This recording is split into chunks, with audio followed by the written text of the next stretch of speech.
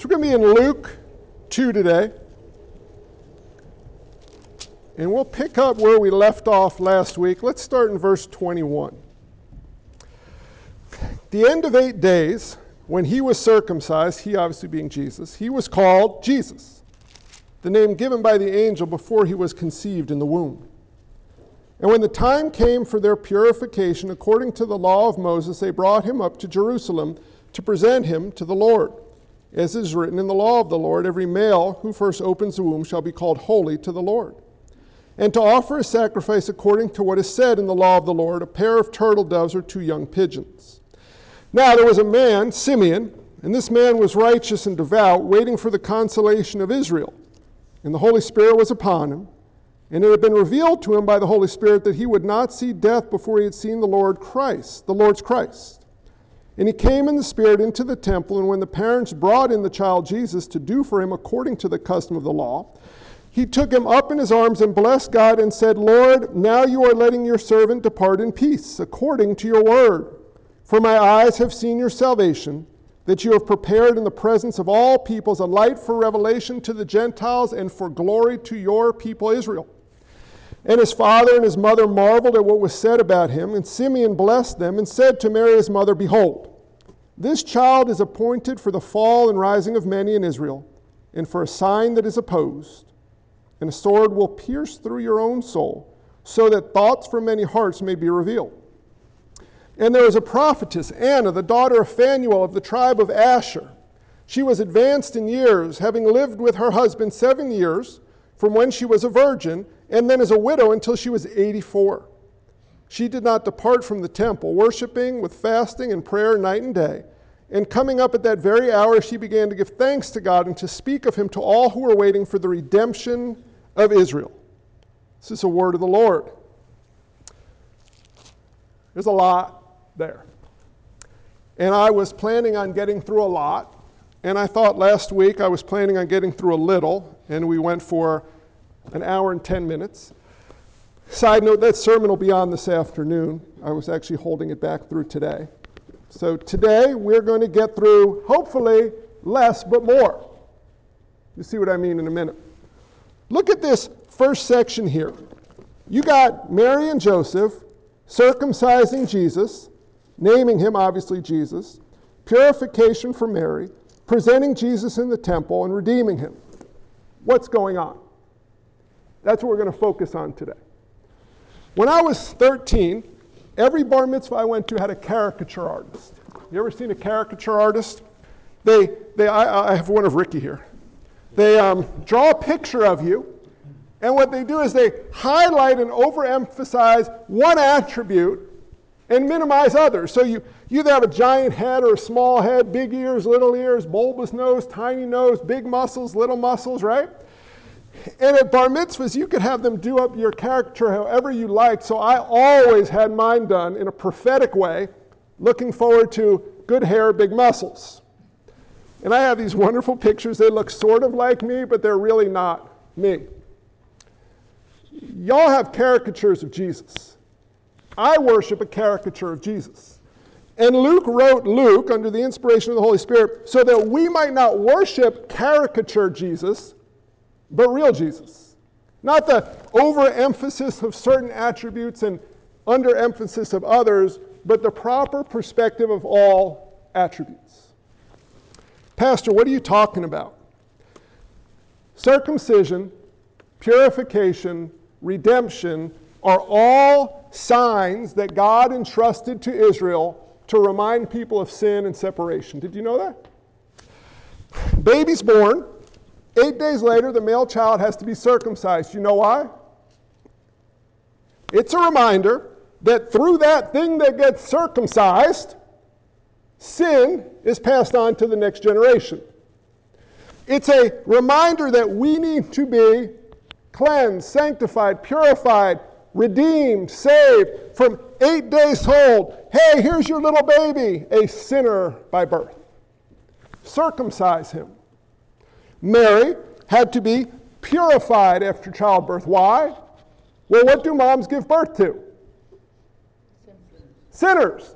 A sinner giving birth to a sinner. So she needs to be purified. Congratulations, your sinful baby comes from a sinful woman in need of a Savior. Trust me, this one picks up, okay? Bear with me. Redeemed. Why did the firstborn have to be redeemed? It pointed forward to our need for redemption from God, from sin, from death. Amen? We need a circumcised heart. We need spiritual cleansing. We need redemption. And God is showing us in this text that Mary and Joseph knew that. So don't just quick read the text here, but understand what's going on. Through the childbearing process, God is reminding every Jew, you are sinners in need of salvation. Do you have a daily reminder, friends, that we are sinners in need of salvation? We forget that, don't we? Now let's get into this, and then we're going to unpack this beautifully. I'm going to sit in this front section today because the next section makes no sense without this section, and the rest of Luke falls apart. Remember we talked about in Sunday school last week? I made a crazy statement that God hates people apart from Christ. You remember that? Now, here's the thing. Who here liked that statement? God hates people apart from Christ. Who here is troubled by that statement? Who here wonders if Pastor John's making up that statement? Here's what you do with every statement that you wonder about. Don't tell me what you think. Tell me what the Bible said. So I said, God hates people apart from Christ. Jim's smiling at me because he wasn't here last week. He's going, John, where are you going with this? See what you missed last week? I talked to you about what I missed. We did, and I thought I'll keep unpacking that. You ever read Psalm 5? I'm going to show you why this is encouraging, so bear with me. Don't run out yet. Verse 4, for you are not a God who delights in wickedness. Evil may not dwell with you. The boastful shall not stand before you. Don't read the next part. You hate all evildoers. Proverbs 6, verse 16. There are 6 things that the Lord hates, 7 that are an abomination to him. Go down to verse 19. A false witness who breathes out lies and the one who sows discords among his brothers. God hates people apart from Christ who are in sin. It doesn't sound right, does it? God hates people. It's because we worship a caricature of Jesus. A caricature of Jesus. But what does it mean that God hates? When people hate, what that means, I wrote it down somewhere and I like my definition, so let me see if I can actually, if I read what I write, this helps. Disdain with a delightful desire to harm, see harmed, or not warn away from harm. That's human hatred. A delightful desire to see harmed, cause harmed, or not warn away from harm. God's hatred is pretty different. Psalm 139, 21 to 22 gives us a much cleaner view of God's hatred. And it boils down to this. God's hatred means treating an enemy as an enemy. That's what it means there. It says, do I not hate those who hate you, O Lord, and do I not loathe those who rise up against you? I hate them with complete hatred. I count them as my enemies. To be hated by God is to be counted as an enemy of God. Now, God hates people apart from Christ. Does it sound better if I say God counts those as enemies who are apart from Christ? You like that better, right? You can go with that. But think about why this sounds so crazy. God hates people apart from Christ. Why does that sound so crazy? Because God is love. God loves everyone. Yeah, but you don't know love if you don't know hate. Why is Jesus being circumcised? Because God hates people apart from Christ. Why is Mary being purified? Because God hates people apart from Christ. Why is Jesus being redeemed? Because God hates people apart from Christ. But while we were hated by God, God showed his love for us in that while we were still sinners, what happened? Christ died for us. Circumcised, sin, separation, need for a Savior. Purified, sin, separation, need for a Savior. Redeemed, sin, separation, need for a Savior. But they did one more thing. They named the child what? Whee! They named the child Jesus.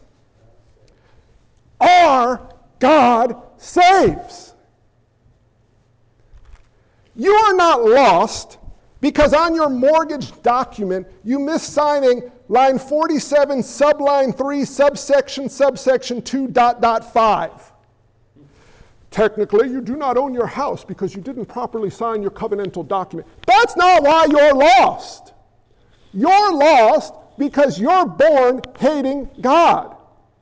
And because you choose to hate God, God hates you. Doesn't that just sound wrong?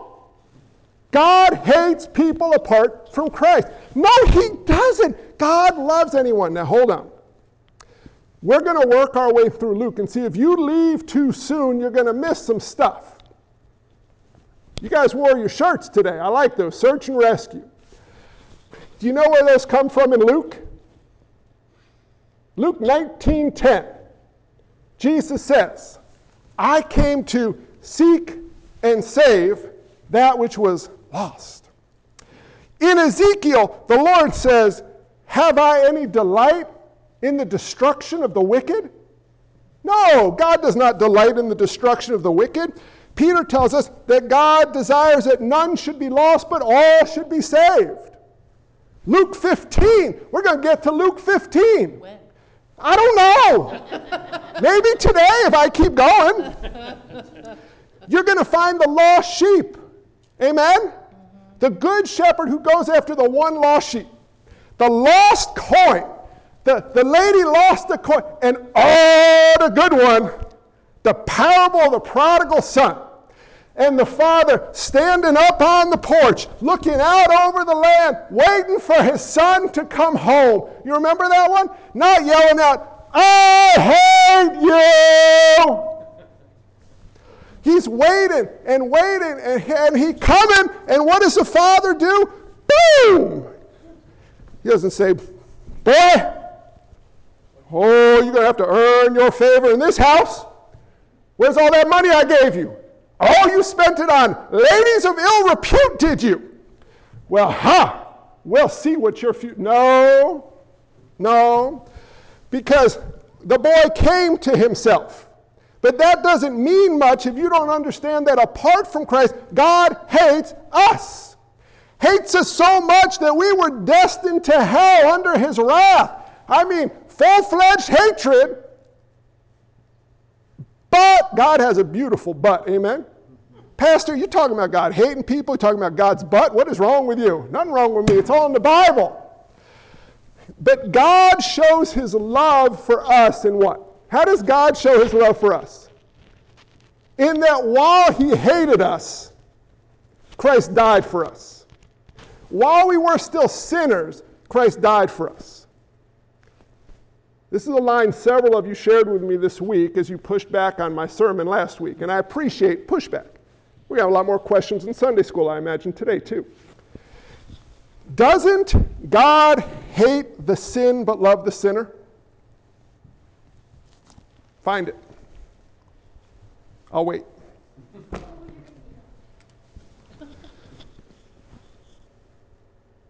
You know why you won't find it? That's not what Psalm 5 said. Psalm 5 said God hates the sinner. It's uncomfortable, isn't it? But until we understand the hatred of God, you cannot understand the love of God. For God so loved the world that he gave his only son, that whoever believes in him should not perish, but what? Have eternal life.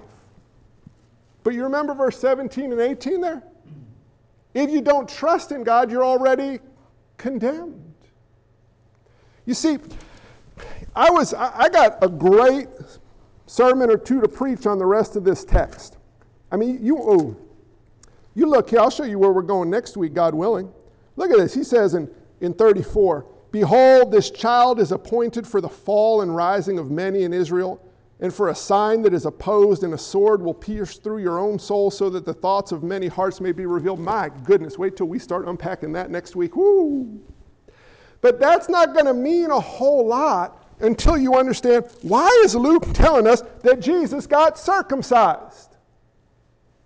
Can I ask a question this way? Why did Jesus have to be circumcised?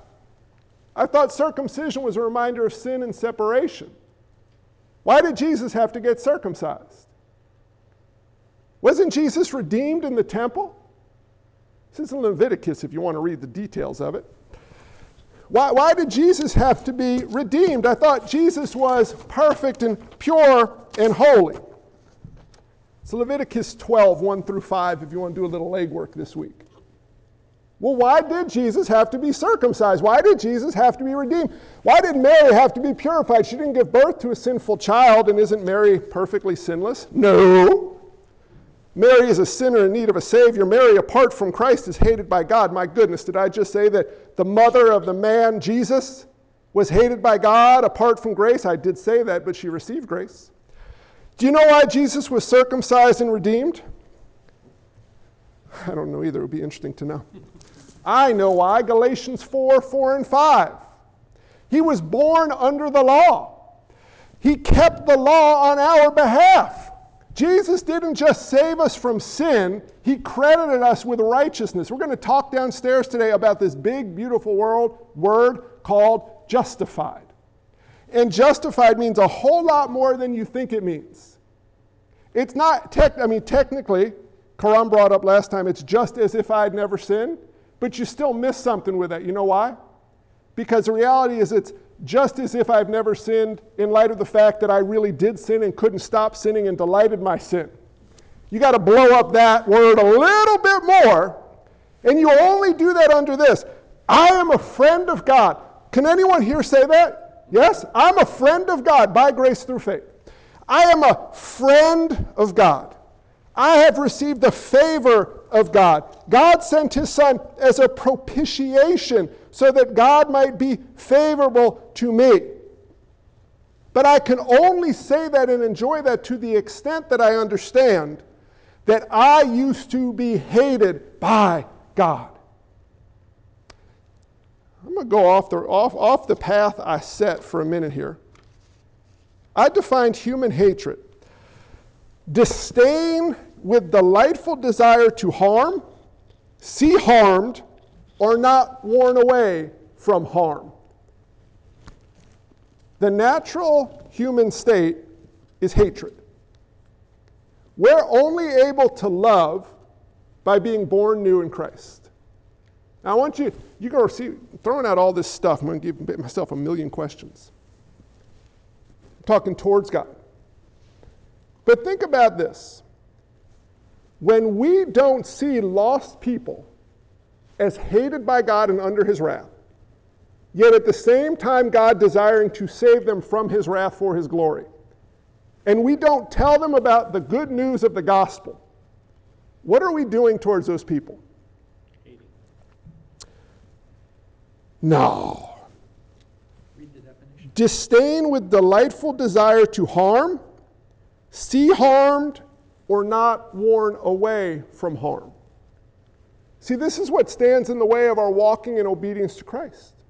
This is what stands in our way of our desire to proclaim Christ. This is what stands in our way of being able to enjoy Christ as we fail to understand that apart from Christ, we were not neutral. God was not looking at us going, oh, it's such a cute little puppy dog. No. He was looking at us going, disdain, wrath, anger, fury, but love. Do you see that? Until you understand who you were apart from Christ, you can't understand who you are in Christ. And until you understand who lost people are apart from Christ, you will never desire to proclaim Christ to them. Because you'll make up all sorts of characters about Jesus, about why it's okay. God loves them. God will save them if God wants to. Stop. Start where the Bible starts. Birth, circumcision, purification, redemption. Why? Because every child born, I have 3. They were very cute at birth.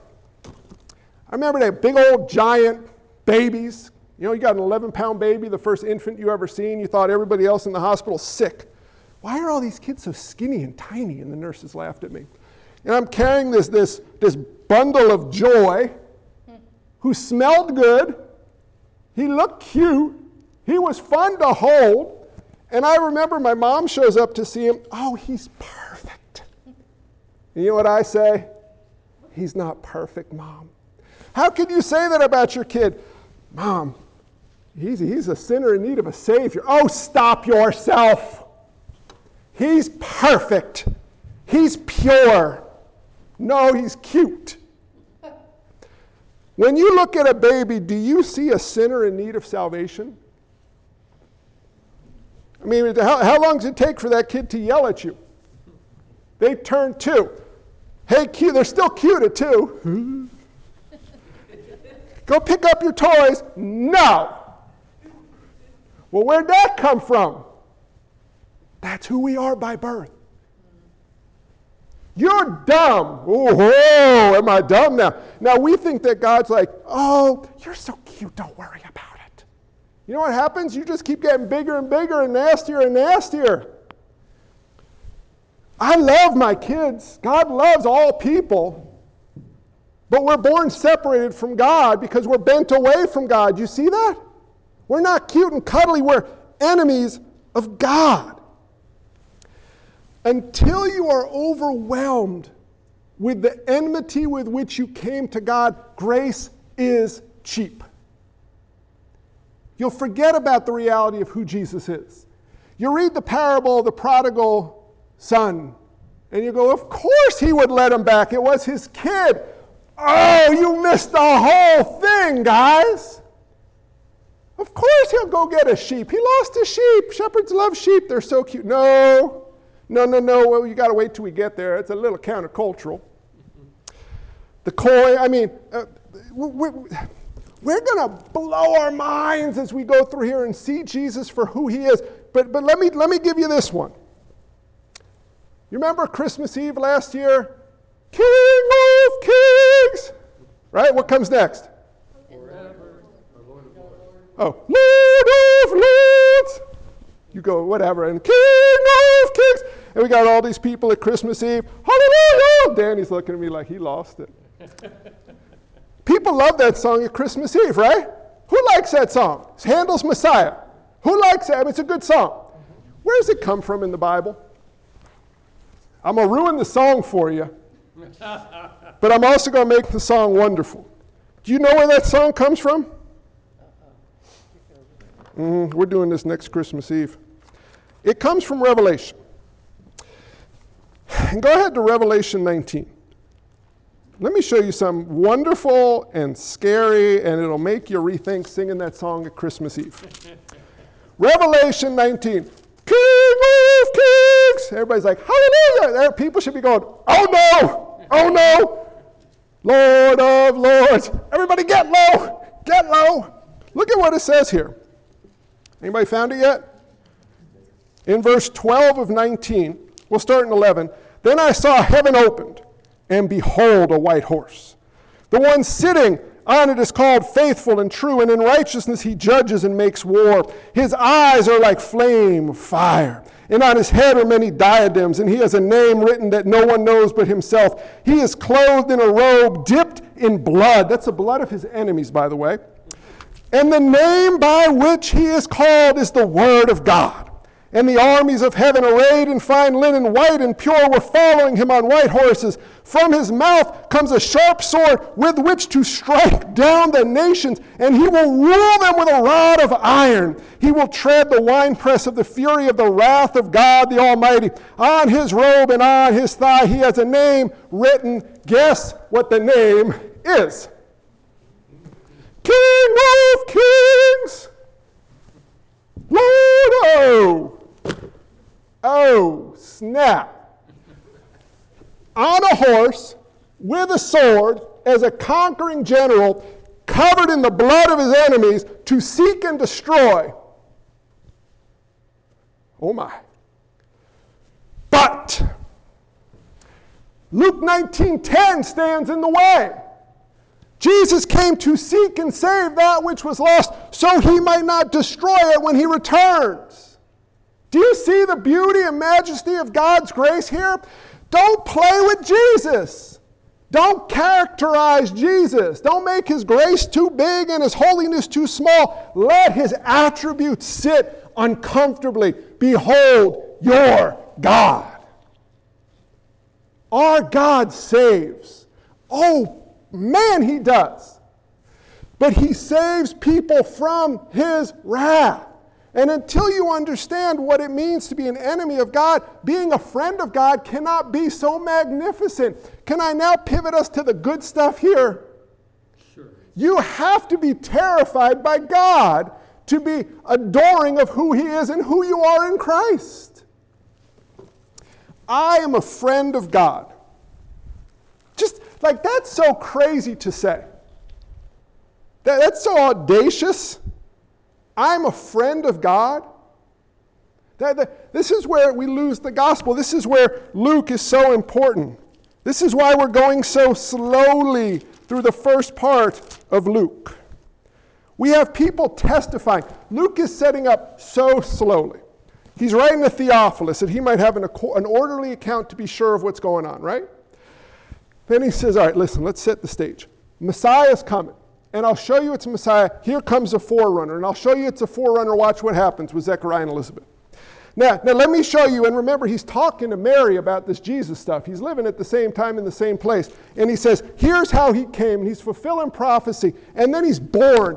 God incarnate is born. Simeon is going to hold Jesus in his hands. God incarnate in his hands.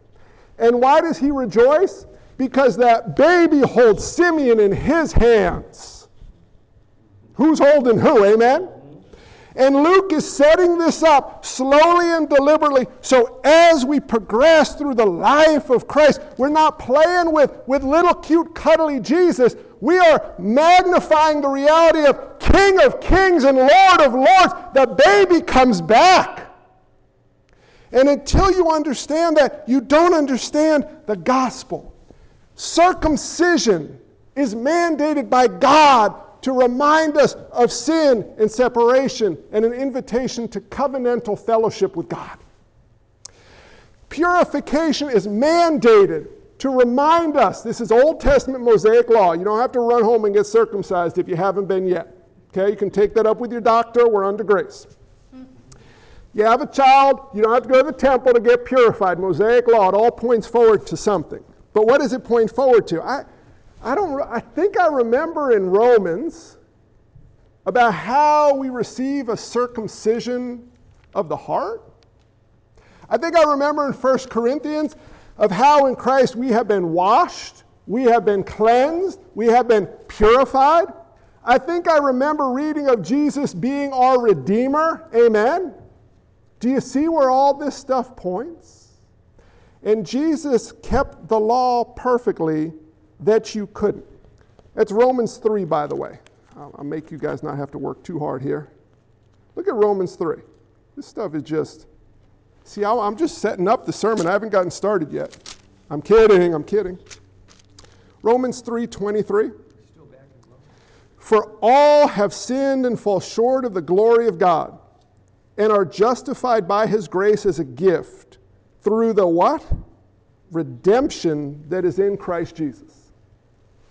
You see what just happened here in Luke 2? The Redeemer was redeemed. Does that blow your mind? The Redeemer was redeemed, the cost of 2 turtle doves.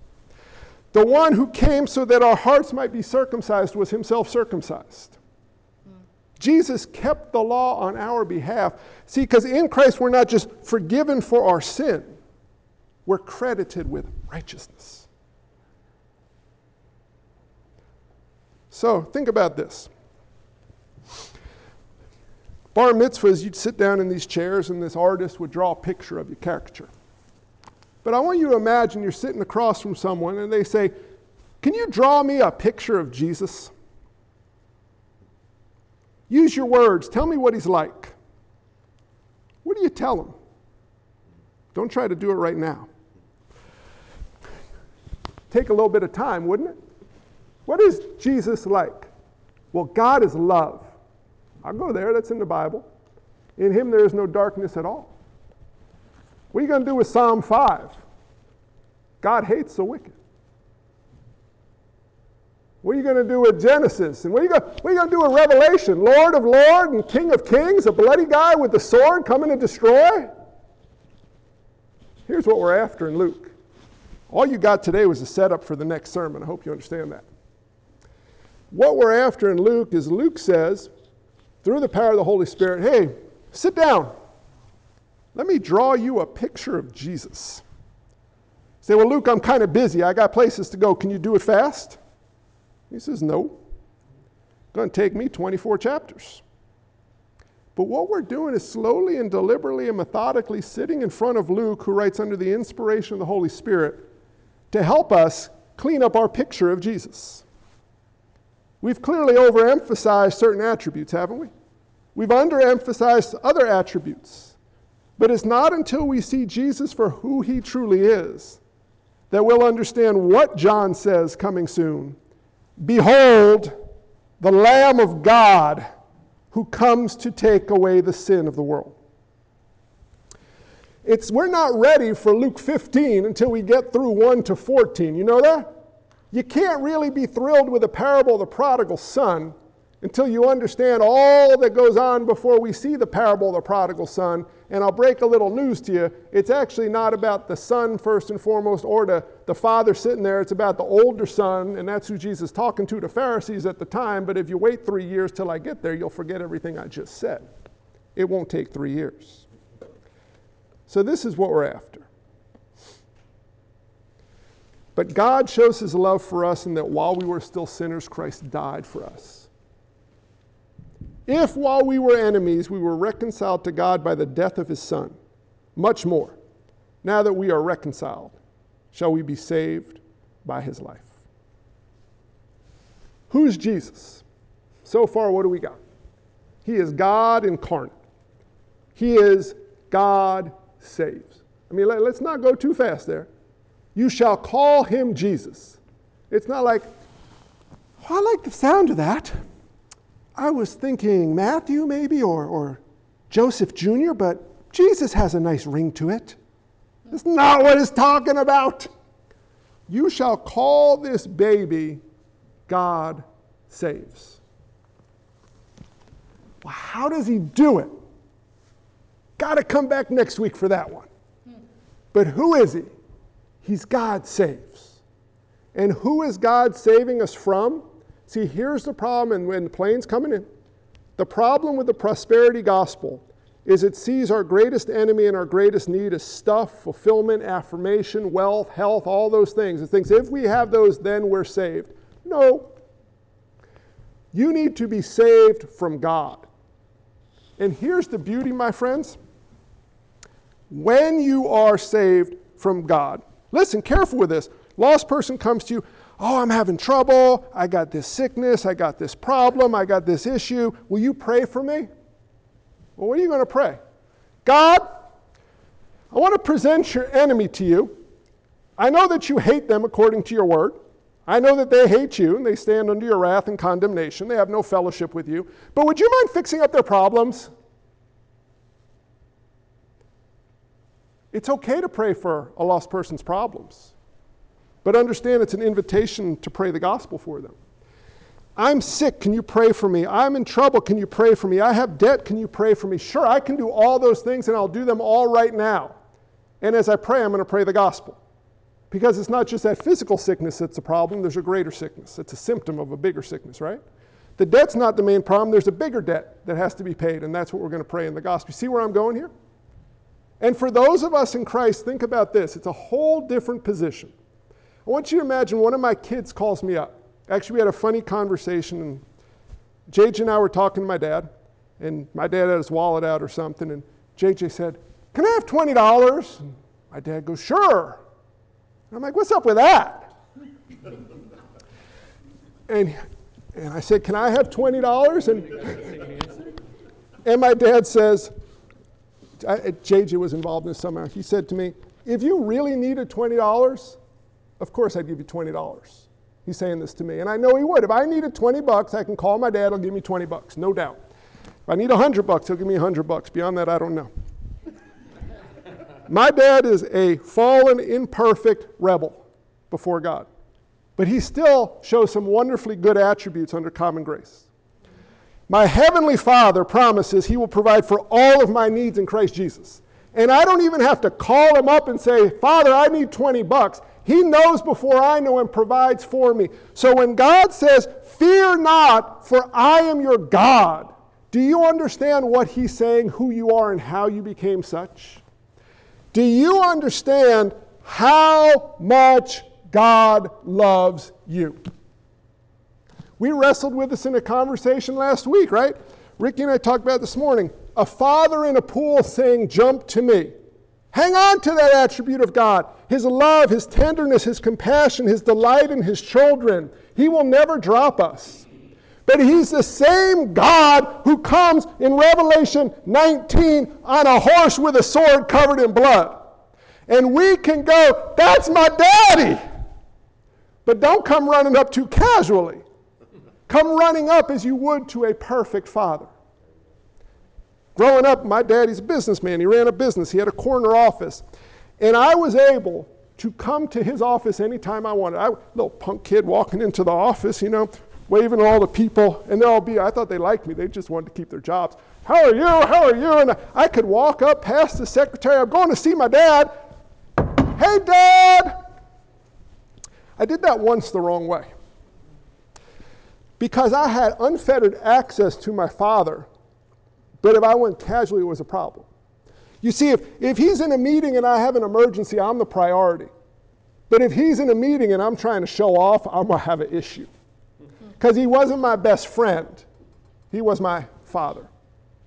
But apart from Christ, you open up that door to your daddy's office, you will be consumed by the Shekinah glory of God and die. Remember last week? Who is Jesus? There's too much to say here. Circumcision, purification, redemption. What's going on? It's all about the fact they named him Jesus. All right, let's get into our text today and we can preach in the sermon. Let me show you where we'll be next week. We'll close this out and we'll have some fellowship and discussion downstairs. We're going to pick up next week. We're going to be in the same text. God willing, we're going to take it all the way down to verse 38. We're getting really close to Jesus' earthly ministry. And I'll encourage you to read ahead this week and think about it, but I'll tell you what you're looking at is Luke is going to present three witnesses, or four technically in three groups. Mary and Joseph, Simeon, and Anna. And all of those three groups are testifying to the reality of who this Jesus is. As Luke finishes laying the groundwork so that we have the testimony of all these people, we have a foundation upon which to walk, that this is scary God who came to save us from the scary, because I remember the Bible saying somewhere that perfect love casts out what? Fear. And as we get through that, we're going to see Jerry's passage from Real Conversations, right, about Jesus at the temple. What's he doing? Forgetting to go home with his mama. And man, I'm excited for where we're going after that. How long till we get to Luke 15, Barb? I don't know. We'll get there sometime unless Jesus comes back first. And trust me, you won't want to wait around for my preaching when he shows up. Father, I pray that the time today would have been pleasing to you in your word. Lord, I pray that you would help us to see clearly the reality of who you are. Lord, it just sounds wrong to say God hates. In fact, I would venture that there might not be anybody else saying that this morning in our cultural context. That is unsettling. And Lord, as we all hear that, I pray that as it unsettles us, we would turn to your word and allow your word to settle us in truth. You are not a God who is made in our image that we create. You are the God in whose image we are made that you created. And you are not always comfortable, but you are always comforting. Lord God, help us as we leave here today to marvel, to rejoice, and to rest. For those who have trusted in you, Lord, show us the cost at which you redeemed us and sanctified us and saved us. If we've been saved by your death, Lord Jesus, how much more now that we are reconciled will we be saved by your life? Lord, help us to understand what that's saying. We are saved by a living Savior. Lord Jesus, you are with us. You will never leave us nor forsake us. Lord, for those who may be here or may be listening to the recording who have not yet trusted in you, may you just work mightily in their lives and convict their heart that the indifference that they profess towards you or the denial of you is the most dangerous place to stand. Because you, God, are not indifferent towards them. Apart from Christ, Psalm 5 says you hate them. But Ezekiel tells us that even in your hatred towards them, you do not delight in the perishing of the wicked. You delight in the salvation of people. And you, Lord God, came in the flesh with the name of God saves. And I pray, Holy Spirit, that you would convict those who have not yet trusted in you of sin and separation and holiness, so that they might turn to you and be saved, to be able to call you a friend, a child of the Most High God. Lord God, as we move forward into Luke, I pray that we move well on the foundation of the gospel, that we see you more clearly, that a caricature we carry of you might be changed to a more perfect representation. Lord, may we fulfill the first two commandments. May we have you as our only God, and may we worship you as who you truly are. Lord Jesus, help us for your name's sake by your power to know you well, to enjoy you well, as we know our identity in you. We are friends of God, saved by God, for the glory of God. Lord, may we not treat you casually, because casualness is not an option with the Lord of Lords and King of Kings.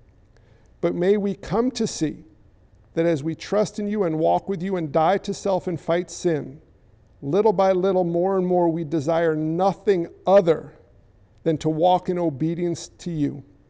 Because in obedience to you, we have fellowship with you, and in fellowship with you, our joy is complete. Lord God, thank you for your word. Thank you for your servants like Luke. But Lord, we thank you most of all today for your grace and mercy, so that we might call you Father and be reconciled to you for all of eternity. In your name, Lord Jesus, we pray. Amen.